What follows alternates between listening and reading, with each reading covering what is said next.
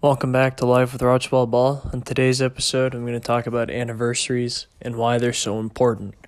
Whether it's a marriage anniversary, a work anniversary, whatever kind of anniversary it may be, it's an important. Anniversaries are important because they're not only you get to celebrate in the moment, but you also have the opportunity to be nostalgic and reflect on the happy times, right? And especially now more than ever in 2020, we need moments where we can reflect on the happier times. And anniversaries provide us an avenue to do so.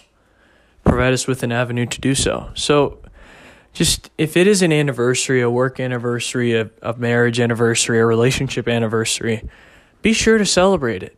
You may even be like a Facebook friend. If it's a really good Facebook friend, a really good friend, celebrate it with them. Or ask them, hey, you want to get together? Or hey, remember this? Or just talk to that person.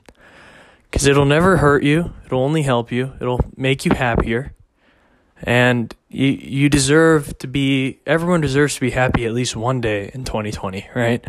Otherwise, what's the point? You gotta have moments where you can just reflect on the good times, be happy, cherish the moment, and enjoy life. And wedding anniversaries and relationship anniversaries and work anniversaries allow you to do so.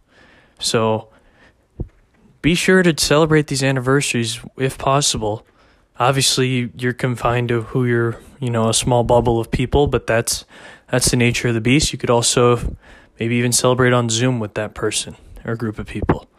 You never know. It's never too late to celebrate, right? And at the same time, it's nice to have that happy nostalgia to fill your day, right? Especially during this year. So with that, I'd like to say thank you for listening. Enjoy the rest of your day.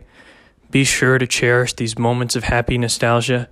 Be sure to celebrate anniversaries, whether they're work, whether they're relationship-based, or whether they're wedding anniversaries. And all other types of anniversaries too.